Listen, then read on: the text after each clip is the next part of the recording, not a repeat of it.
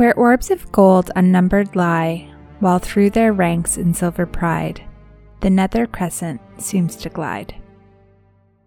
The slumbering breeze forgets to breathe, the lake is smooth and clear beneath, where once again the spangled show descends to meet our eyes below. The grounds on which the right aspire, in dimness from the view retire. The left presents a place of graves, whose wall the silent water laves. That steeple guides thy doubtful sight, among the livid gleams of night. There pass, with melancholy state, by all the solemn heaps of fate, and think as softly sad you tread, above the venerable dead. Time was, like thee life possessed, and time shall be, that thou shalt rest.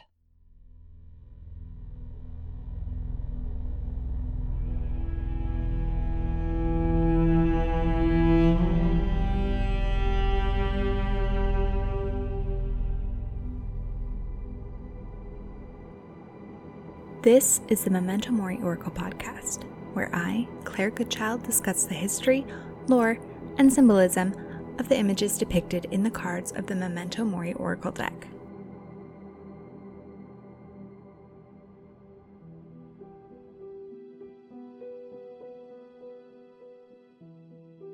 In order to discuss graves, we must first discuss death. The act of death itself is biological, but it causes a ripple effect because it also has psychological, religious, and legal components to it. We all experience death. We all watch the ones we love go through it, and we all live in fear of it ourselves. Nothing affects our lives the way it does. Many animals mourn the loss of a family member or mate, but none of them go to the trouble of designating a specific place for them, and they definitely don't go back and revisit this area deliberately. The act of burying the dead and then marking it is a uniquely human behavior. Our grave is the place our body goes to rest after we die. Whether it is a coffin in the ground or an urn full of ashes on a mantle, this place becomes our home, and depending on our culture, religion, and personal taste, this can vary in what it looks like. I'm actually not going to get into burial rites and funeral rites in this episode because I will be talking about it in a later one, but I wanted to just touch on who began this trend. The earliest known intentional burials took place about 70,000 years ago.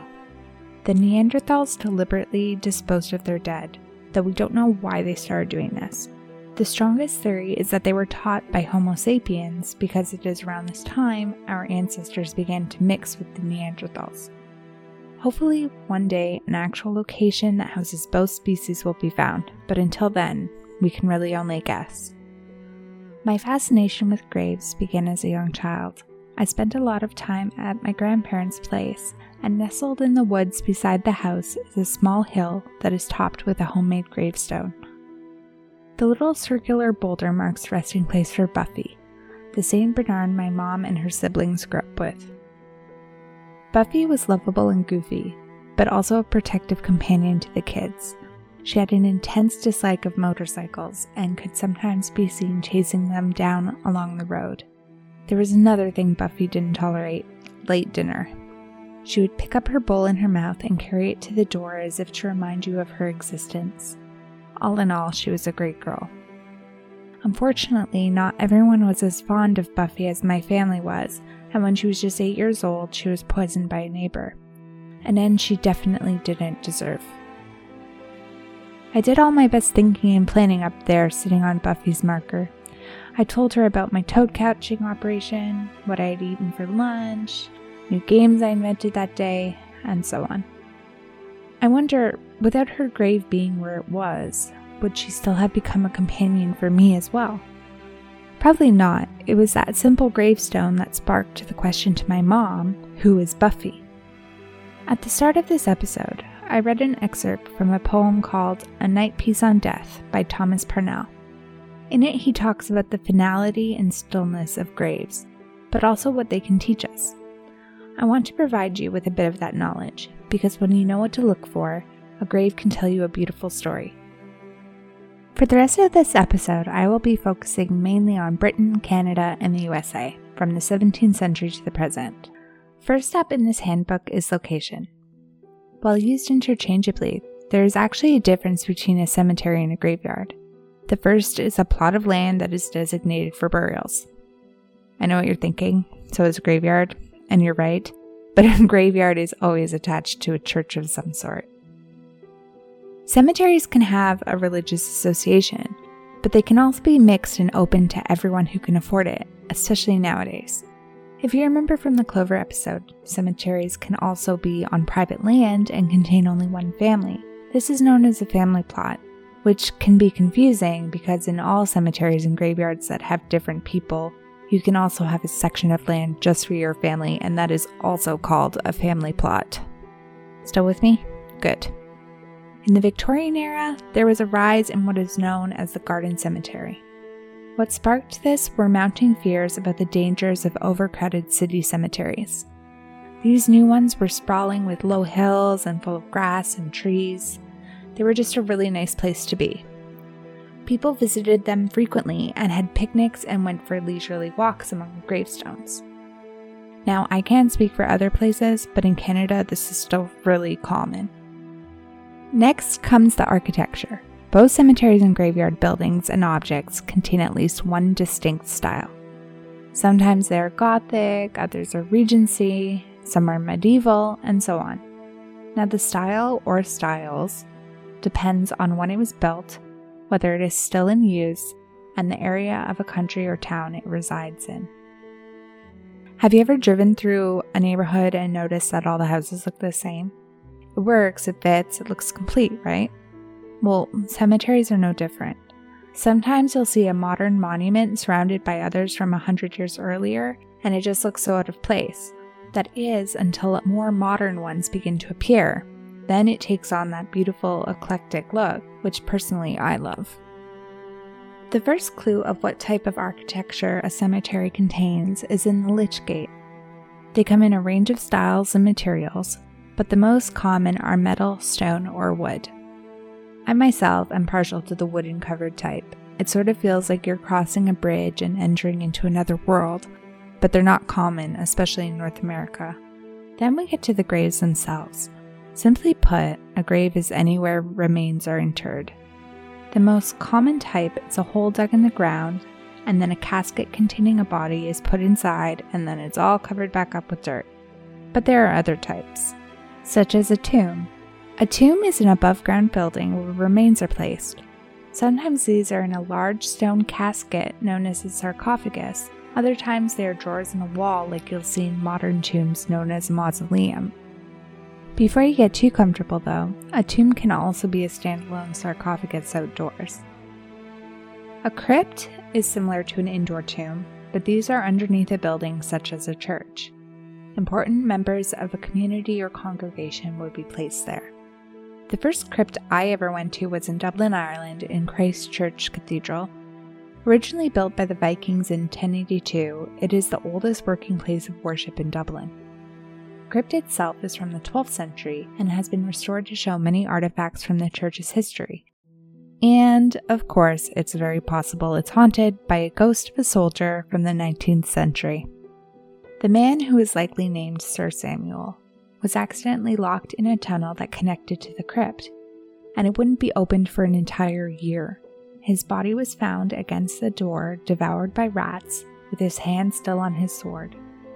Before being discovered, Samuel's grave was in that crypt, but not intentionally, which is what makes it such a fascinating story. As I mentioned earlier, graves that are known about are marked in order to show remains are present in an area. So what are these markers called? Most commonly, they are referred to as gravestones, headstones, tombstones, and ledger stones. Throughout this podcast, I will likely use these terms interchangeably, but I wanted to tell you their differences anyway so you have the correct terminology. A gravestone is any marker at a grave. They are most common in Christian, Jewish, and Muslim burials, and usually made of stone, but they can also be metal or wood. A headstone is a type of gravestone that is placed at one end of a grave, where the head of the body would be, and is accompanied by a smaller stone known as a footstone. Because of space issues, footstones aren't really used anymore, but they're interesting to come across. A tombstone is a gravestone that marks a tomb or burial chamber, or one of those standalone sarcophagi that I talked about earlier.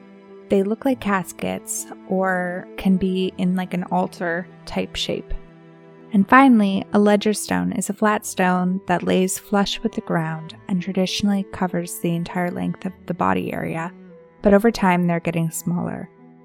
These are growing in popularity as they are less likely to be damaged by lawnmowers throwing rocks around. Gravestones are like the covers of biographies. Some have great names we recognize, while others are sparse and beginning to fade away. But they all contain a story. And that story begins with the type of grave, the shape of the headstone or marker, and also what symbolism adorns it. So let's talk shapes, shall we? The three most iconic headstone shapes are the rectangle upright, the Gothic upright, and the classical upright.